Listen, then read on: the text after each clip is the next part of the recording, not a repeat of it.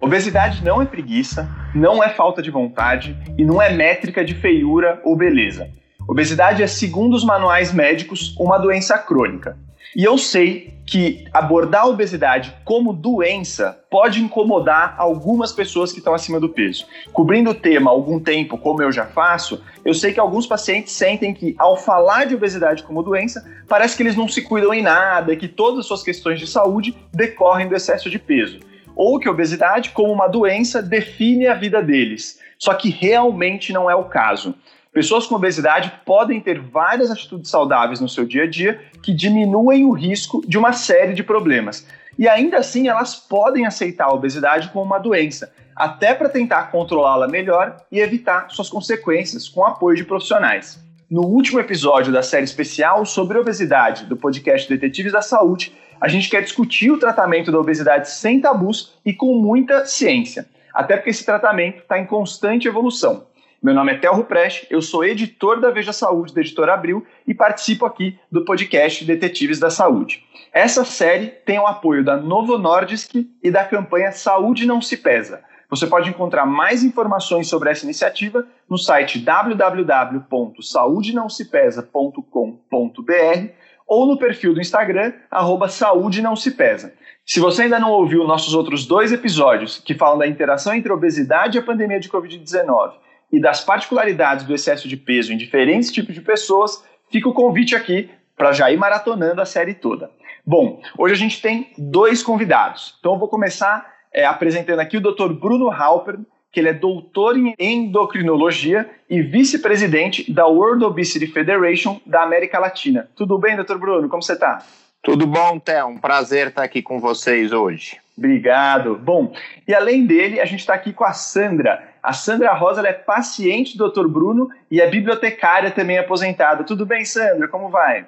Tudo bom, Theo. Prazer estar aqui. Aceitei com muita honra o convite do Dr. Bruno. Que bom, super obrigado. Bom, gente, então vamos começar falando aqui do nosso primeiro bloco, né, que a gente vai ter 3 blocos, e o primeiro é sobre o acompanhamento médico ao longo do tempo. Então vamos lá.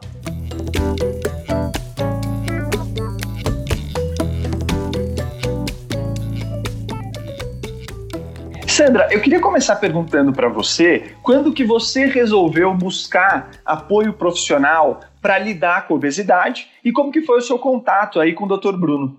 Há 11 anos eu procurei o Dr. Alfredo, o pai do Dr. Bruno, porque eu estava um excesso de peso razoável e aquilo estava me deixando muito desconfortável. Claro, sempre tem essa questão da estética, mas mais do que isso, eu estava já com um peso que estava me incomodando. Então, e aí eu comecei, fiz exames e tudo, vimos que tinha algumas coisas que não estavam lá funcionando muito bem. A partir dali eu comecei a fazer o tratamento e foram mais ou menos 2 anos isso, até a gente chegar num peso que era possível, como disse o Dr. Alfredo na ocasião. Empaquei num determinado peso lá, num número que não ia mais, né? Não que eu não me esforçasse, não me empenhasse, mas aquilo estava difícil mesmo de baixar. E ele disse, bom, então esse é o seu peso possível. Daqui para frente vamos fazer a manutenção. De lá para cá, aí as consultas foram sendo mais espaçadas e na sequência, né?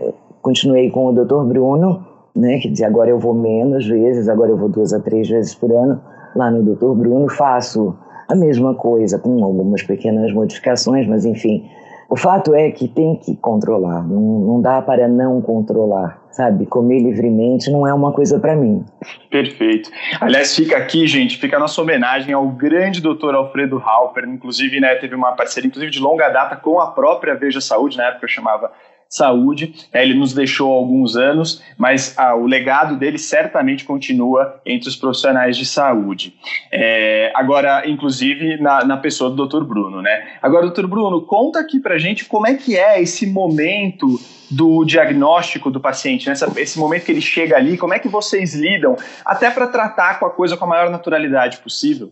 Enfim, eu acho que isso depende muito da razão que o paciente nos busca, né? Então, assim, eu como endocrinologista, que trabalho muito na área, é muito comum que os pacientes cheguem com esta queixa, né?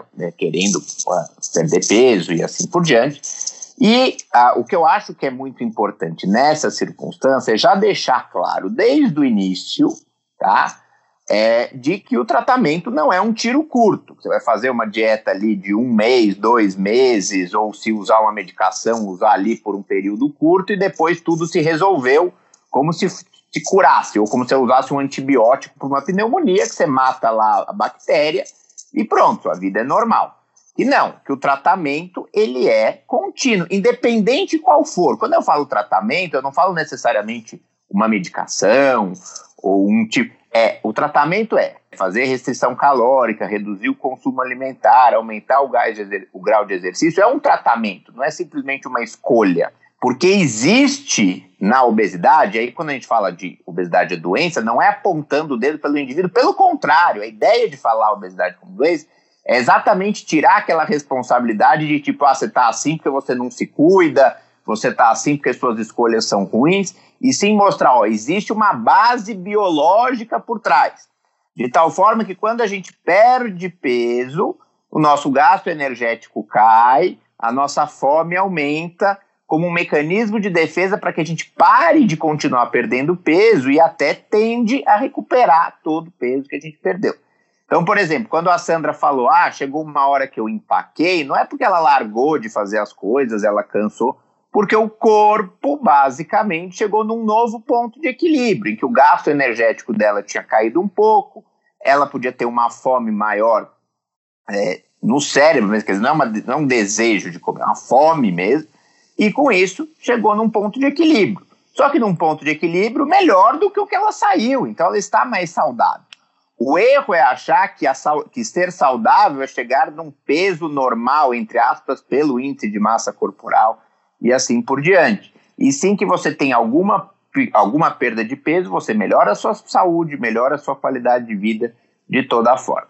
Agora, é diferente, por exemplo, de uma pessoa que não trate obesidade, um médico que não trate obesidade e que receba um paciente com obesidade, que também ele vai ter que, de alguma forma, discutir as possibilidades de, inclusive, encaminhar para tratamento, o que poucos fazem, né? Às vezes, muitos pacientes saem muito chocados, às vezes, de consultas com médicos, e assim, eu não estou falando isso para criticar outros profissionais, mas é porque eu acho que falta o entendimento da obesidade na própria faculdade de medicina. A gente aprende muito pouco sobre isso. E aí o médico acha que falando, você precisa emagrecer, isso resolveria alguma coisa, né? Então, assim, a grande maioria das pessoas com obesidade sabem que elas precisam emagrecer, ou tentam emagrecer, fazem tentativas por conta própria. Então, simplesmente dizer para elas, você tem que emagrecer, é só comer menos e se exercitar mais, não funciona. Então, a questão nesses casos é saber mostrar para o indivíduo ser acolhedor e, eventualmente, encaminhar para um tratamento especializado, né? Perfeito. Legal, acho que esse é um olhar super bacana, é isso que a gente quer dizer quando a gente fala para tratar a obesidade como uma doença crônica, né, doutor Bruno? E até nisso, muitas pessoas ficam nessa coisa, né, por ser doença, as pessoas perguntam, tem cura? Né? Você mesmo já falou que o tratamento ele é contínuo. Se você puder só explicar direitinho essa coisa pra gente. A ideia é, uma doença crônica não tem cura aguda, né, quer dizer, e aí é uma questão da doença, não do tratamento. Uma doença crônica, um tratamento crônico. Essa é que é a ideia, não a cura. Quando eu falo tratamento crônico, como eu falei antes, o tratamento pode ser feito de várias formas. Não necessariamente, todo mundo tem que usar medicação para a vida inteira, ou a dieta X é essa ou aquela, ou todo mundo tem que ter um acompanhamento. Eu acho que a Sandra comentou muito bem, né? Ela perdeu peso e agora ela faz um acompanhamento com menos frequência, porque ela aprendeu estratégias de lidar no dia a dia com a tendência natural do corpo de recuperar, então ela não precisa ir tantas vezes. Um paciente no início do tratamento, muitas vezes, precisa ir com uma frequência maior para que a gente comece a desenvolver outras estratégias que eles possam aprender. Eu falo que o tratamento é crônico de uma forma ou de outra, mas muita gente vai precisar usar tratamento crônico com medicação. E as pessoas acham, por isso que eu digo, a ideia de medicamento para obesidade, as pessoas falam, eu quero um remédio para emagrecer. Emagrecer é uma parte pequena do tratamento da obesidade. É uma parte que dura alguns meses. A manutenção é eterna, né? Então, assim, a gente tem que mudar, inclusive, o jeito que a gente fala sobre as medicações, porque já cria esse preconceito de que eu vou usar algo ali, vou perder uns quilinhos, ou dá até uma sensação de que é uma coisa puramente estética. Vou tomar algo para poder ir na praia e tal, mas não tem nada a ver. A gente está falando em achar uma forma de ter mais saúde no longo prazo. Muito interessante essa ideia, né? Esse conceito de que o tratamento não é só para emagrecer, vai muito além disso, bacana. Agora, Sandra, conta pra gente, então, se essa compreensão, né, de que a obesidade é uma doença, de que ela se estende, de que ela é um cuidado para o resto da vida, quando que isso bateu na sua cabeça e se isso te ajudou, né, a entender, né, o seu dia a dia mesmo? Me ajudou muito, porque eu comecei a fazer dietas, né, desde muito cedo. Mas, enfim, eu fiz várias vezes tratamento e foi isso que o Dr. Bruno disse, né? O emagrecer é a parte mais fácil. Você emagrece, então, como a pessoa fala, você perde peso. Você perde peso, você acha o peso de novo, né? Então, essa luta minha foi, eu diria que é da vida inteira, né? Só que até eu chegar a esse ponto que eu fui, quando eu fui ao Dr. Alfredo, que eu já estava mais velha e estava já, sabe, cansada dessa coisa de sanfona, né? Vai e volta, vai e volta. E eu falei, chega, agora não dá mais. E resolvi ir. Eu estava na casa de um dos filhos nos Estados Unidos e aí eu vi as fotos do Natal, aquilo me deixou profundamente chateada, sabe? Muito triste, porque eu estava muito gorda mesmo. E mais uma outra coisa, que lá eu nem contei para ninguém. Uma casa deles tem escada, subi aquela escada e nossa, aquilo estava me deixando tão cansada. Eu falei, gente, isso não está sério. E é isso, sabe? É sempre cuidar do que come, cuidar do que... Prestar atenção, literalmente. Como sou eu que cozinho para mim, eu vejo o que eu como, eu gosto de cozinhar e gosto de comer naturalmente, senão eu não teria esse peso. Quer dizer, eu até poderia, mas isso não seria essa questão. E era como o Dr. Alfredo mesmo dizia, o preço da liberdade é a eterna vigilância. Não dá para não olhar para isso. Achei super interessante isso que você colocou, Sandra, e né, mais no começo você falou de um efeito, né, do efeito platô, e agora você trouxe para a gente o conceito do efeito sanfona, né, essa coisa antes de você encontrar com o Dr. Alfredo, de você ficar indo e vindo no peso. Dr. Bruno, mostra pra gente o que são esses dois conceitos e como que o tratamento bem feito da obesidade pode ajudar a lidar com cada um deles? O efeito platô, como eu já comentei anteriormente, né? Então, se o meu gasto energético tende a se reduzir e minha fome tende a aumentar, chega um ponto que eu chego num novo ponto de equilíbrio que eu volto a comer igual o que eu gasto. Então eu chego numa estabilidade de peso, com o risco, inclusive, de recuperar, como falou e tal. Mas assim, efeito platô é normal, tá? Isso todo mundo vai ter. Se fizer cirurgia, você vai ter, vai ser mais longe esse platô, mas vai existir em algum momento. Do contrário, a gente perderia peso eternamente, a gente sumiria, né? Um dia, bom, cadê? Desaparecer. Não, você sempre vai chegar num ponto de equilíbrio. Como acontece com hipertensão, por exemplo, você toma um remédio da pressão, a pressão vai para um nível e ela mantém ali. Você não vai continuar, se você continuar tomando remédio da pressão, você não vai morrer de hipotensão. Ou remédio para glicemia, a mesma coisa. Então você chega num novo ponto de equilíbrio. É que às vezes esse ponto de equilíbrio é abaixo do que o indivíduo tem como expectativa, ou até o médico às vezes tem como expectativa diante daquele tratamento. Então a questão é, se esse platô é muito precoce, a gente pode tentar outras estratégias para tentar aumentar a perda e chegar num novo platô mais embaixo. Ou chegar numa discussão de que, bom, esse é o peso realmente que é o peso bom para você. Eu digo, quando as pessoas perguntam qual é meu peso ideal, eu falei, não existe um peso ideal. O peso ideal é aquele em que sua saúde e sua qualidade de vida está no máximo. Às vezes, se você perde mais peso, você começa a diminuir a qualidade de vida por outro lado. Você não pode, no final de semana, comer uma coisa diferente, você tem que fazer exercício demais e assim por diante, e não vale a pena. Então, quer dizer, o peso ideal é essa faixa em que você consegue as duas coisas. Quanto ao efeito sanfona, ele nada mais é do que a expressão da doença crônica diante do tratamento agudo, né? Então, assim, se eu faço um tratamento por 3 meses e paro e eu tenho uma doença crônica, a doença crônica vai voltar e você vai voltar a ganhar peso naquela situação. Então, o efeito sanfona tem muito a ver com essa ideia da gente considerar as questões de peso como questões momentâneas. Então, eu fiz um tratamento, cheguei onde eu queria, ou parei de perder, pronto, não preciso mais fazer, pá, chega e continuamos. E não, a melhor forma de você evitar o efeito sanfona é exatamente entender isso, que o tratamento é crônico, é uma doença e assim por diante, ter esse acompanhamento ao longo prazo.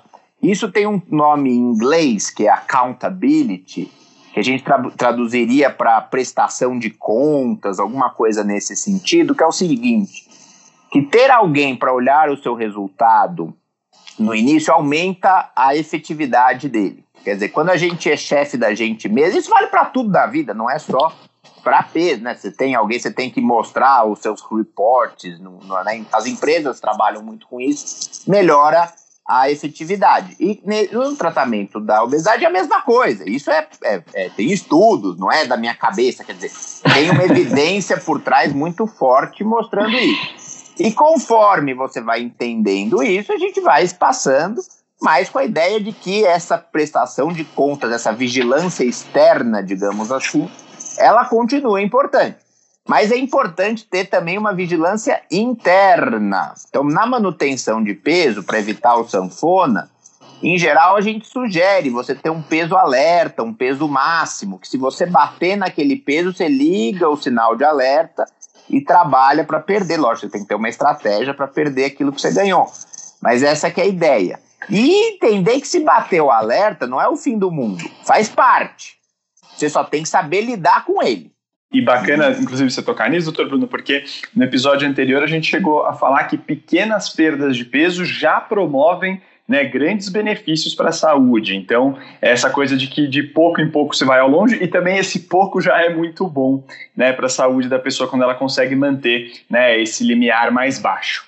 Mas então, gente, vamos, agora que a gente pegou essa introdução, partir para o nosso próximo bloco, que é especificamente sobre medidas comportamentais do tratamento. Então, vamos lá.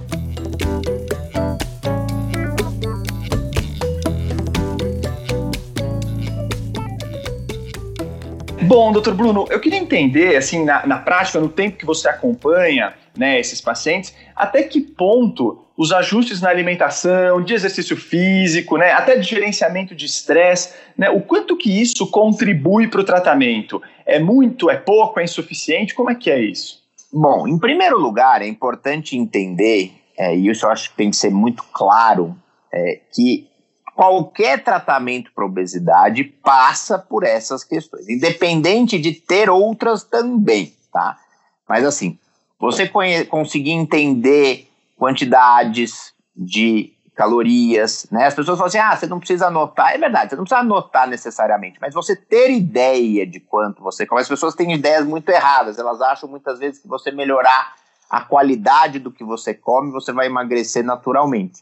Lógico, você melhora a qualidade e isso significa alimentos menos calóricos, pode te ajudar, mas não necessariamente. Tem muito alimento que é considerado de qualidade boa, né? Mas que são calóricos, né? Castanhas, abacate, enfim, tem vários exemplos. Então, a gente tem que saber entender que para perder peso tem que ter alguma restrição calórica e que faça sentido para aquela pessoa, para que ela consiga manter a longo prazo. E aí entra essa questão de gerenciamento, de estresse, de sono, de entender as razões pelas quais você come, quando você come por ansiedade, por isso ou por aquilo. E claro, isso é bem amplo. Nós temos as questões relacionadas ao exercício. O exercício físico é absolutamente fundamental na manutenção do peso perdido. É muito raro alguém manter o peso sem exercício, tá? E geralmente as pouquíssimas pessoas que mantêm o peso sem exercício são aquelas que nunca saem da linha, nem em festa, comemoração. Então eu digo para vocês que eles não querem ser essas pessoas, né, na maioria das vezes, porque é complicado. Mas para perda de peso, às vezes o exercício nem gera tanta perda a mais do que a dieta, tá? Mas, claro, é importante você fazer, porque você vai melhorar a saúde, a qualidade de vida, os seus exames vão melhorar. E, claro, quando você chegar no peso, você já está fazendo. Se você quiser começar lá na frente, às vezes você perde o timing. Então, sem dúvida, isso é muito importante. Agora, qual que é a questão? Há estudos que mostram que fazendo dieta e exercício, com acompanhamento profissional, nutricionista, educador físico e assim por diante, você tem mais ou menos 25 a 30% das pessoas que atingem uma perda de 5% do peso. Que já ajuda algumas coisas, mas é uma perda insuficiente para a maioria das pessoas ou para os desejos individuais. E 10% do peso que a gente considera um resultado bom, 10% das pessoas atingem com dieta e exercício isolado e tratamento. Não é simplesmente dizer para elas, lá vai fazer exercício e pronto, entendeu? Quer dizer, com acompanhamento. Então, assim, 90% dos indivíduos não conseguem atingir uma perda muito grande com somente com essa estratégia. E, portanto, a gente não pode achar que esse é o tratamento universal, que todo o resto é bobeira, se eu não estou conseguindo arrumar algo útil para 90% dos indivíduos. Né? Então, para esses 10, ótimo, vamos valorizar, vamos fazer e assim por diante, vamos tentar fazer com que esses 10 sejam mais, se a gente fizer mais coisas, mas ainda assim, muitas vezes vamos precisar de outras estratégias de tratamento. De novo, porque estamos diante de uma doença crônica. E Sandra, conta pra gente, das suas lembranças, o que mais mudou, o que mais se mudou de hábito e quais estratégias, você falou que agora tem umas estratégias, quais as principais estratégias que você adotou para chegar onde você está hoje? Bom, além disso, tudo que o Dr. Bruno falou, de educador físico, nutricionista, o anotar, fazer a contabilidade é fundamental. Claro que hoje em dia eu já não anoto mais, eu sei quanto eu devo comer em termos, o ideal, o desejado, em termos de calorias dia e o quanto isso representa em termos de quantidade. Mas eu anoto todo dia, desde então. Já foram várias cadernetas, vários caderninhos, hoje é no celular, entendeu? Anoto. Por quê? Eu mesma já tive uma experiência, uma das vezes em que eu fui para os Estados Unidos de férias e um dos filhos ia casar, teve lá muita festa, muita, vai aqui, vai ali, muita comemoração por isso, por aquilo. Eu simplesmente não notei nada. Eu voltei com mais 4 quilos. Então, ficou muito claro para mim que você tem que prestar atenção na tal da história do preço da liberdade, da vigilância lá. Tem que prestar atenção no que come. Se como eu já te disse, eu gosto de cozinhar, eu gosto de comer. Eu posso comer as coisas que eu gosto, mas eu posso dar um jeito de tornar isso menos calórico, usando determinados ingredientes que não sejam tão calóricos. Por exemplo, no estrogonofe, que eu não use creme de leite fresco, que é bem calórico, eu posso usar uma coisa menos, entendeu? Ele vai ser calórico, claro, porque carne tem lá seus pontos, mas eu posso tornar o molho menos calórico, sabe como é? Então, tem coisas que dá para a gente fazer do mesmo jeito gostoso em termos de feitura, mas você não precisa exagerar na quantidade de molho, na quantidade de temperos, enfim, essas coisas todas são sempre muito boas. E é isso que faz, para quem gosta de comer, obviamente, como eu, o prazer de comer e o prazer de fazer também. Tem que prestar atenção sempre. O prestar atenção não só na quantidade, mas é no que você vai fazer. E é interessante isso que você falou, Sandra, porque tem acho que até um ponto anterior do que você colocou, que é desenvolver essas estratégias a partir do que você identificou que poderia ser uma questão sua, né? Porque, vamos dizer, às vezes a pessoa nem gosta de estrogonofe, então para ela pensar no molho seria pouco útil, mas é interessante isso que você falou, né? Olhar o seu dia a dia e aí sim agir em cima dele, né? Foi isso que você foi desenvolvendo. Foi, como tem a nutricionista lá no consultório, eu converso, até pergunto para ela, escuta, um molho assim, que aí ela sabe calcular, né, as quantidades, os valores, enfim, as coisas, se esse molho de fato fica menos calórico ou não. E fica, de fato fica. Se é um molho que você vai fazer com iogurte desnatado e uma outra coisa, entendeu? Para fazer, para dar a liga, sem que não seja farinha, nada disso, vai fazer o mesmo efeito. Isso eu posso até, sabe? Fiz e garanti para ela que fica. Você vai dizer, bom, mas não tem o mesmo gosto, o prazer do estrogonofe com creme. Não vou mentir também. Mas é saboroso? É. Então eu acho que você tem que, sabe, mudar o seu olhar para as coisas, porque senão também, se é uma doença crônica e você vai ficar com isso, você não pode se tornar uma pessoa chata, infeliz, porque você vai ser uma criatura inconvivível, sabe? Você não vai poder sair porque diz, eu estou de regime. E outra coisa, se você, aquele dia exorbitou, no dia seguinte você compensa, sabe? Eu acho que também não tem que ter tanta culpa. Eu queria aproveitar e comentar um pouco em cima do que a Sandra falou, que eu acho que são algumas coisas importantes, né? Quer dizer, primeiro é isso, quer dizer, o tratamento da obesidade está longe de querer significar que você não vai mais ter prazer na vida. Pelo contrário, eu acho que é um pouco a gente conseguir valorizar os momentos de prazer, entendeu? Entender que você não vai poder comer tudo o mais prazeroso, o 100% do tempo, mas você vai valorizar aqueles momentos em que comer é importante, você vai aprender a fazer preparações, às vezes você começa a comer e vê que são coisas que você nem imaginava podem ser muito gostosas, então é saber valorizar, né? Também uma coisa que também aprendi com meu pai, vamos dizer assim, é que ele falava que assim, como que realmente vale a pena, né? Às vezes a gente pega ali, pega uma coxinha, a coxinha tá meio fria, nem tá boa, mas você tá com metade da coxinha na mão e bom, aí você vai lá e come a outra metade. Não precisa, né? Quer dizer, não tá boa, não come, né? Mas vai desperdiçar. Você colocar, se você não tá precisando no seu corpo, também é um desperdício, digamos assim, né? Então, saber fazer as escolhas e quando aquilo realmente vale a pena. E uma outra coisa que eu acho importante, que eu acho que entra um pouco no que ela falou, do estrogonofe, o molho não é exatamente o mesmo gosto, mas é muito bom, é a ideia de que muitas vezes o prazer está em perceber que você come mais saudável, né, e que no final você fez as escolhas certas, né? Eu digo que, entre aspas, esse é o nirvana no tratamento da obesidade, é aquele ponto máximo em que o prazer de resistir a alguma coisa acaba sendo maior do que o prazer daquela coisa em si. Pode parecer meio loucura, mas a gente tem que lembrar que às vezes quando a gente come por impulso, o tempo que a gente sente o gosto daquilo na boca é segundos muitas vezes, né? Nem minutos. E essa sensação de você eventualmente conseguir se controlar é uma sensação que pode ser muito mais duradoura.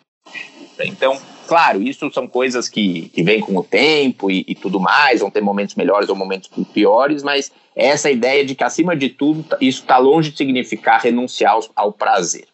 Perfeito, eu imagino que a jornada, quando ela é feita junto com profissionais, ajuda muito nesse sentido também, né, doutor Bruno? Agora, a Sandra falou uma palavra, eu queria até me estender a partir dela, que ela falou de regime rapidamente. E se tem uma coisa que sobra na internet, é propaganda falsa de dieta aquele treino mirabolante, tudo aquelas coisas que parece que você vai ficar magro de um dia para o outro e para sempre, nunca vai ter mais.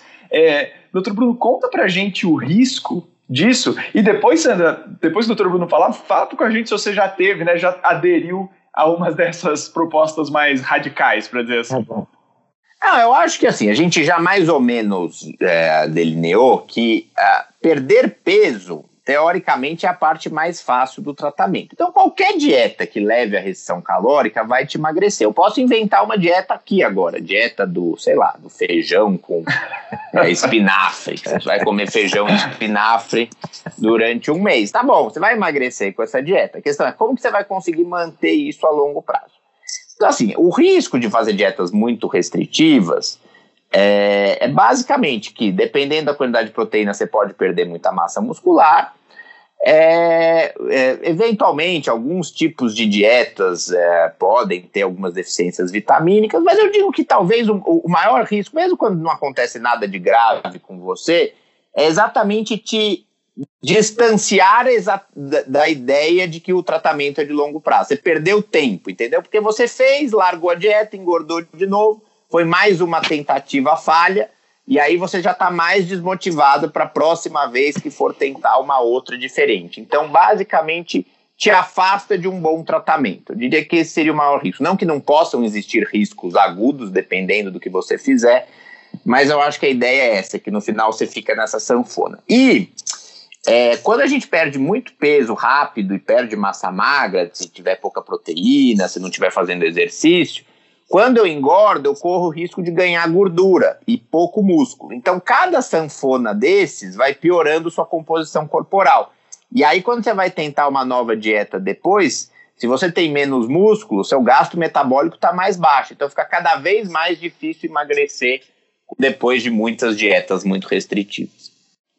Sandra, e você chegou a cair em alguma dessas dietas mais radicais ou adotar algum desses protocolos meio, por falta de palavra melhor, meio malucos, assim?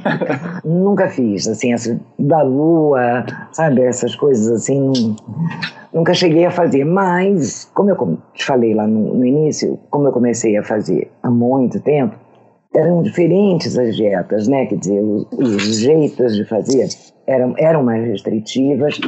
Então, geralmente você só comia coisas grelhadas, salada, peixe, frango grelhado, entendeu? Uma quantidade pequena de legumes cozidos. Claro que você emagrecia, além do fato de eu ser muito mais jovem e perder peso muito mais depressa, mas o ganho também, lógico, eu parei, o negócio parece que você até ganha com mais velocidade, né? Mas essas da moda de internet nunca fiz. Primeiro porque eu sou uma pessoa que não acredita muito nessas coisas, sabe, esses milagres, assim. Eu acho, sabe, chá disso, daquilo, que vai... Não é por aí. A coisa tem que funcionar direitinho e foi por isso que eu fui procurar quem eu fui procurar. Porque, sabe, tem que ter um fundamento científico, a coisa tem que funcionar como deve. Perfeito, e ótima essa palavra que você colocou de ciência, que inclusive vai levar a gente para o nosso terceiro e último bloco, em que a gente vai falar, né, de tratamento medicamentoso e até de cirurgia bariátrica. Lembrando que esse podcast tem o apoio da campanha Saúde Não Se Pesa.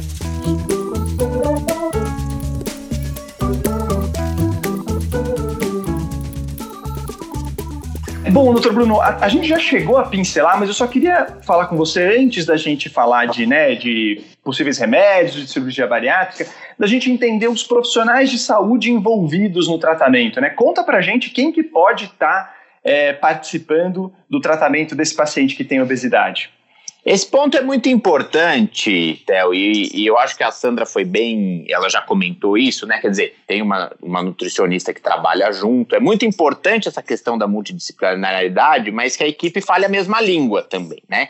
Porque senão, muitas vezes um fala uma coisa, outro fala outra e a coisa fica muito perdida. Então, ter esse acompanhamento conjunto, endocrinologista, nutricionista, um educador físico pode ajudar numa prescrição mais correta de exercício, individualizar, e algumas pessoas podem precisar de psicólogos, se tiver alguma questão de transtorno compulsivo, algo nesse sentido, né? Nem sempre, nem todos necessitam, mas é algo que pode estar ali no radar de acordo com a situação. E claro, outros médicos de outras especialidades que tratam as doenças associadas à obesidade e assim por diante. Portanto, sim, o tratamento é multidisciplinar, algumas pessoas vão precisar de mais, outros vão precisar de menos, mas a gente não pode achar que o médico, a medicação vai resolver tudo sozinho.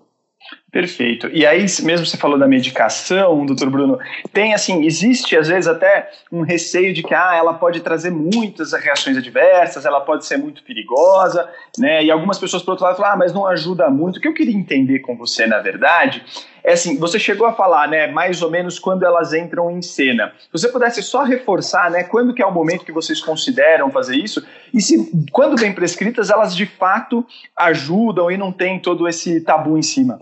Exatamente. A questão o objetivo de um tratamento medicamentoso da obesidade, né, de novo dizendo que não é remédio para emagrecer e tratamento medicamentoso, é melhorar a saúde, é melhorar a qualidade de vida. Então, se o tratamento não estiver fazendo isso, ele não é bom. Então, se eu uso essas fórmulas doidas que aumentam a frequência cardíaca, e muitos remédios no passado foram proibidos, inclusive muitos de ação termogênica, né, que aumentava a frequência cardíaca, a pressão, porque o resultado final era pior, né, no sentido de aumentar o risco de infartos e assim por diante.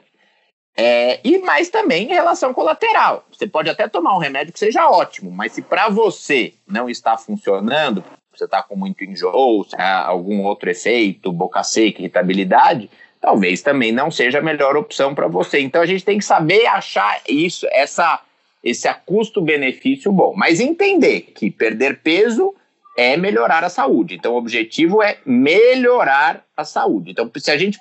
existe muito esse ranço com os medicamentos de que são perigosos, e um pouco tem a ver com esses antigos que foram proibidos, não tem muito como fugir disso, mas é aquela ideia de que o tratamento seria como uma questão puramente estética, né? Ou algo para facilitar a sua vida, e não como realmente, como para qualquer outra doença, o objetivo de melhorar a saúde no longo prazo. E eles têm evoluído bastante, Dr. Bruno? Sim, sem dúvida nenhuma. Esse caminho termogênico é um caminho que hoje já está mais ou menos abandonado, porque a grande maioria dos termogênicos, realmente, se eles aumentam o metabolismo, isso acaba tendo efeitos indesejados. Mas, infelizmente, ainda tem muita gente que busca esses termogênicos como opções mais seguras, e o que não é verdade, ou que recebem orientação para tomar de não médicos, o que é péssimo e assim por diante. Mas hoje a gente tem tratamentos que, inclusive alguns que já mostraram em estudos com diabetes, por exemplo, redução de risco cardiovascular, tem poucos efeitos colaterais do ponto de vista psíquicos. Então, nós estamos evoluindo, e mais alguns à vista que ainda não foram lançados, mas inclusive que fazem perder mais peso do que os tradicionais. Você comentou uma coisa, eu esqueci de falar antes, né, que é essa ideia de que às vezes o resultado não é tão bom. Veja, perder peso é muito difícil, né? A medicação aumenta sim a eficácia. Então, em geral, a gente fala que, lógico, depende de remédio para remédio, mas você pode ter até 3 vezes mais chance de atingir os 10% de perda de peso do que sem a medicação. Então, ela aumenta bastante o potencial do tratamento. Mas ainda assim, essa perda muitas vezes é abaixo da expectativa do paciente. Veja, mesmo com cirurgia bariátrica, às vezes a perda é abaixo da expectativa do paciente. Por quê? Porque a gente já falou, existem mecanismos biológicos que dificultam a perda de peso e que o objetivo do tratamento não é necessariamente normalizar o peso, mas melhorar diversos fatores de saúde. Tem estudos que mostram que 10% de peso já reduz infartos, por exemplo, né? De 10 a 15, provavelmente você já tem, inclusive, redução de mortalidade precoce e assim por diante. Então, a ideia de que resultados aquém do que aquilo que o paciente imaginava na primeira vez, ainda assim vai trazer grandes benefícios, e a chance de atingir esses resultados aumenta com uma medicação. Legal. E as vias de ação, doutor Bruno, elas variam muito entre um medicamento e outro? Como é que funciona isso? Só para entender. Sim, né? Existem algumas variáveis. Como eu falei, hoje não se recomenda usar medicações que aumentam o metabolismo, então as vias de ação, em geral, estão em redução de ingesta calórica, quanto a gente come. Mas pode reduzir a ingesta por aumentar a plenitude, que é aquela sensação de estar satisfeito logo depois de comer. Outras agem sobre a saciedade, que é ficar mais tempo sem vontade de comer alguma coisa. Algumas podem agir mais em impulso. Você tem medicações que agem fazendo com que a gente perca energia saindo pelo intestino, né, gordura. Então, assim, existem alguns mecanismos de ação, mas o caminho é muito mais em redução de ingesta do que de aumento de metabolismo, que, como eu falei, não é algo muito bom. E Sandra, explica pra gente da sua perspectiva como é que foi receber, né, uma receita de um medicamento para tratar a obesidade e como que é a sua rotina com ele? Hoje está bem ajustada? Como é que não é? Tá bem ajustada. No início foi um pouco diferente, havia como a necessidade da perda era maior, então eu tomava uma medicação um pouco diferente, né? Aliás, a mesma, mas a dosagem é um pouco diferente. Isso com o tempo foi reduzindo até que chegou nessa dosagem que está hoje. E isso está bem. Isso não precisa... acho eu, né, que tá, quer dizer, me satisfaz, entendeu? Eu não tenho nenhum outro problema, não precisei tomar nenhuma outra coisa a mais, ou por causa da pandemia, ou por causa disso ou daquilo. Faço exercício também, como o Dr. Bruno falou, né, do educador físico. Isso eu não, acho que não contei lá atrás. Logo no início eu passei a fazer com o personal 2 vezes a semana, porque também era importante, né, como a gente já sabe que é mesmo, e não parei, né, desse tempo, então desde a época do início até agora. Legal, bom, e é de novo reforçando que isso faz parte do tratamento, né, Sandra? Legal isso que você colocou. Agora, você esquece, às vezes, já teve, né, porque se fala muito de adesão a medicamento quando se trata de uma doença crônica. Às vezes você esquece de tomar o remédio ou não? Sim, também, né, a gente não é um relógio, né? Eu até tenho, mesmo pela minha profissão, essa coisa de memória, de organizar. Eu tenho uma caixinha que eu boto para semana e tal, e aquilo fica perto de onde eu tomo café. Mas às vezes você levanta, vai atender um telefone, entendeu? E não volta para o lugar e aí passa. E quando eu vou ver isso já é de noite, eu digo, não, o de hoje eu passo, vou tomar amanhã. Mas não é frequente. Agora, doutor Bruno, acho que imagina um momento que pode ser perigoso para o tratamento, que é quando a coisa está dando certo e a pessoa acha que ela pode largar por conta o tratamento dela. Isso acontece com certa frequência? Como que vocês lidam com isso? É super frequente, Theo. Na verdade, é o mais frequente, né? Quer dizer, por mais que a gente fale que a obesidade é uma doença crônica para o paciente na primeira consulta, por mais que a gente bata nessa tecla, é muito comum que o paciente chegue uma hora e fale, acho que eu não preciso mais, acho que agora eu já consigo controlar, é só eu me tomar cuidado aqui ou ali, como se fosse uma questão só de escolha. Você vê que no final é um preconceito do próprio tratamento, do próprio paciente com a doença. Quer dizer, ele não no fundo, não entendeu o conceito. Porque se para ele pode de uma hora para outra interromper e só tomar um pouquinho mais de cuidado é o suficiente, é porque ele de fato não considerou que aquilo era um problema crônico de saúde ou uma doença com base biológica.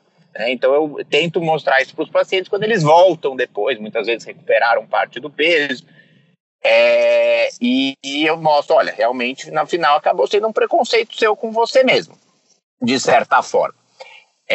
E é importante dizer, o paciente para de tomar o remédio, ele engorda. Não é, em geral, não é só a medicação que para, né? Ele para a medicação, ele para de passar com você, ele para, às vezes, até de fazer o exercício de alguma forma. Então, eu digo que o tratamento, acho que isso ficou bastante claro aqui enquanto a gente está falando, tem muitos pilares. A medicação pode ser um dos pilares, mas existem outros. Existe a questão da dieta, do automonitoramento, do exercício. Então, se eu pego um prédio e derrubo todos os pilares ao mesmo tempo, é claro que a estrutura vai derrubar. Se eu tiro um pilar, mas tento fortalecer os outros, pode dar uma bambeada, mas é possível que você consiga reorganizar. Então, eu acho que é muito dentro dessa ideia, né? Quer dizer, o que acontece mais é as pessoas largarem tudo, né? E aí depois recuperam e aí tem que voltar em outro momento, às vezes com menos motivação, ou não voltam, ou acham que foi um fracasso e assim por diante. Perfeito. E só para a gente não deixar de falar também, doutor Bruno, da cirurgia bariátrica, né? Ela chama muita atenção, né? Nas redes sociais muita gente fala dela. Eu queria ver como que você enxerga esse procedimento, quando que ele entra em cena, né? Qual o contexto por trás disso? Bom, a primeira coisa que a gente tem que dizer é que assim como a obesidade sofre muito preconceito, os tratamentos para obesidade também sofrem muito preconceito e isso inclui a cirurgia bariátrica, né? Quer dizer, a cirurgia bariátrica, nos últimos anos, se mostrou uma estratégia de alta eficácia e segurança. Então, é um procedimento que, além de levar uma perda de peso boa, né, acima de 30%, e ajudar a manter o peso perdido, está associado ao aumento de expectativa de vida, está associado à redução de diversas doenças crônicas. Muito mais, inclusive, do que outras cirurgias que se aceitam como absolutamente normais de se fazer, como, por exemplo, algumas cirurgias cardíacas em pessoas sem doença cardíaca aguda, em que o benefício, às vezes, é duvidoso quando você lê a evidência científica. Com a cirurgia bariátrica, hoje não há dúvidas de benefício, quando você, claro, tem a população com a indicação correta, né? Existem as indicações específicas da cirurgia, existem as contraindicações da cirurgia, então isso também tem que ser levado em consideração. Mas quando essa decisão é feita em conjunto com um profissional que te acompanha já há algum tempo, entende, pode ser algo que muda a vida de um indivíduo, né? Então, e eu acho que uma coisa importante da cirurgia é que ela é aceita como crônica, né? Porque no momento em que você opera, você vai estar todos os dias da vida com ela operada. Então, às vezes, as pessoas querem comparar um tratamento medicamentoso que você vai fazer por 6 meses com uma cirurgia que é um tratamento para a vida inteira. Lógico que você não vai conseguir comparar. Você só conseguiria comparar se fosse também um tratamento medicamentoso para a vida inteira. Perfeito, legal isso de falar, né? Depois da cirurgia o tratamento continua, né, doutor Bruno? Não é que ela acaba, nossa, agora está tudo resolvido. Pelo contrário, faz a cirurgia, continua o acompanhamento, continua com as outras medidas, né? Acho que essa é a lógica. Sim, sem dúvida nenhuma, até para ver a questão das vitaminas, porque dependendo da cirurgia, aliás, a maioria, quase todas, vão levar algum tipo de deficiência vitamínica se você não repuser a vitamina. E ver outras questões, inclusive o controle do peso, né? Não é porque você operou que você nunca mais vai ter nenhum tipo de recuperação de peso em algumas circunstâncias e assim por diante. Mas as pessoas têm uma visão errada da cirurgia em termos de chance de recuperação de peso, né? Então, lógico que depende da cirurgia, depende do tempo que você observa, mas você vai ter algo aí entre 10% a 20%, 10% com as cirurgias um pouco mais agressivas, entre aspas, 20% com cirurgias um pouco mais simples. Mas com tratamento clínico, isso chega a 95%, né? Quer dizer, principalmente se você abandona o tratamento em algum momento, que é o que a maioria das pessoas fazem. Por isso que é importante que você procure muitas vezes um profissional de saúde que vai poder conversar com você sobre essa questão das evidências. Exatamente, você tirar esses mitos arraigados que existem, que as pessoas acham que colocam a obesidade muito no achismo e não sobre a base da ciência em si, da evidência científica propriamente dita. Então, assim, entender que existe uma ciência por trás, de que um profissional pode te orientar se é o caso para você fazer uma cirurgia, se é o caso usar um medicamento, se não se mesmo que você tenha uma indicação, ele acha que para você naquele momento não é o mais indicado por outra razão. Isso é importante, quer dizer, uma coisa que acontece muito no tratamento da obesidade é que o tratamento ele é baseado naquilo que o paciente quer naquele momento, né? Eu vou dar um exemplo. Então, assim, eu quero fazer uma dieta low carb, né? Baixa em carboidrato. Aí eu vou numa nutricionista que é especialista em dieta low carb. Aí não dá certo, aí eu largo, aí eu falo, vou fazer jejum intermitente com uma que faz jejum intermitente. Eu quero passar um balão intragástrico. Aí eu vou no endoscopista e ele passa o balão. Quer dizer, na verdade, assim, eu tomei a decisão do que eu quero fazer e o profissional de saúde só está dando aquilo que eu já decidi. É como se eu estivesse comprando um serviço, digamos assim. E o que eu falo para os meus pacientes é que o meu objetivo como endocrinologista, e que deve ser o objetivo de quem trata isso, é ser um clínico do peso. Então, assim, você fez tal dieta, não deu certo, vamos tentar tal outra. Você usou isso, foi bom, mas não foi tão bom, então vamos fazer algo um pouquinho diferente para melhorar. Acho que você tem indicação de cirurgia, vou te encaminhar para um cirurgião. Quer dizer, algo horizontal, digamos, em que você possa discutir as opções com o seu médico e fazer as opções em cima disso, e não simplesmente em cima do que você acha que é melhor e que muitas vezes é baseado em nada, em opinião da tia no almoço de domingo. Aí não vai dar certo nunca o tratamento. Perfeito. Não é essa a profissional que tem que ir atrás, né? Exato. Tem outros profissionais. Legal. Bom, gente, é impressionante como o tempo passa rápido aqui, mas eu queria agradecer demais pela participação de vocês hoje. Sandra, obrigado, por estar aqui com a gente hoje.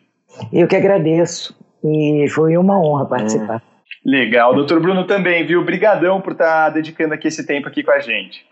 Um abraço, Té, um abraço, Sandra. Foi muito boa a conversa, gostei bastante. Só antes de fechar aqui, quero lembrar para vocês que esse podcast tem o patrocínio da campanha Saúde Não Se Pesa. Quero agradecer aqui mais uma vez o Dr. Bruno, a Sandra, agradecer também o Rafael, né, o Rafael Dertazzi, que cuida da edição, da mesa de som, da captação do som, né, o nosso mago aqui da edição. Também agradecer ao Diogo Sponchiato, que fez a produção junto comigo. Eu, Thelvo Preste, também faço a apresentação. E fica aqui também um agradecimento para o Xande, que coordena todas as gravações do Estúdio Abril, e a Editora Abril como um todo. Se você tem críticas, sugestões, elogios, pode mandar para as nossas redes sociais lá da Veja Saúde. A gente está no Instagram, está no Twitter, está no Facebook. E você pode mandar um e-mail também para saude.abril@ateleitor.com.br. E é isso, gente. Esse foi o nosso último episódio da série especial sobre obesidade que a gente fez aqui com a campanha Saúde Não Se Pesa, né? Não deixa de ouvir os outros 2 episódios que a gente já tem aí nos seus tocadores. E aí você pode dizer pra gente o que você achou, tá bom? Um abraço, tchau, tchau.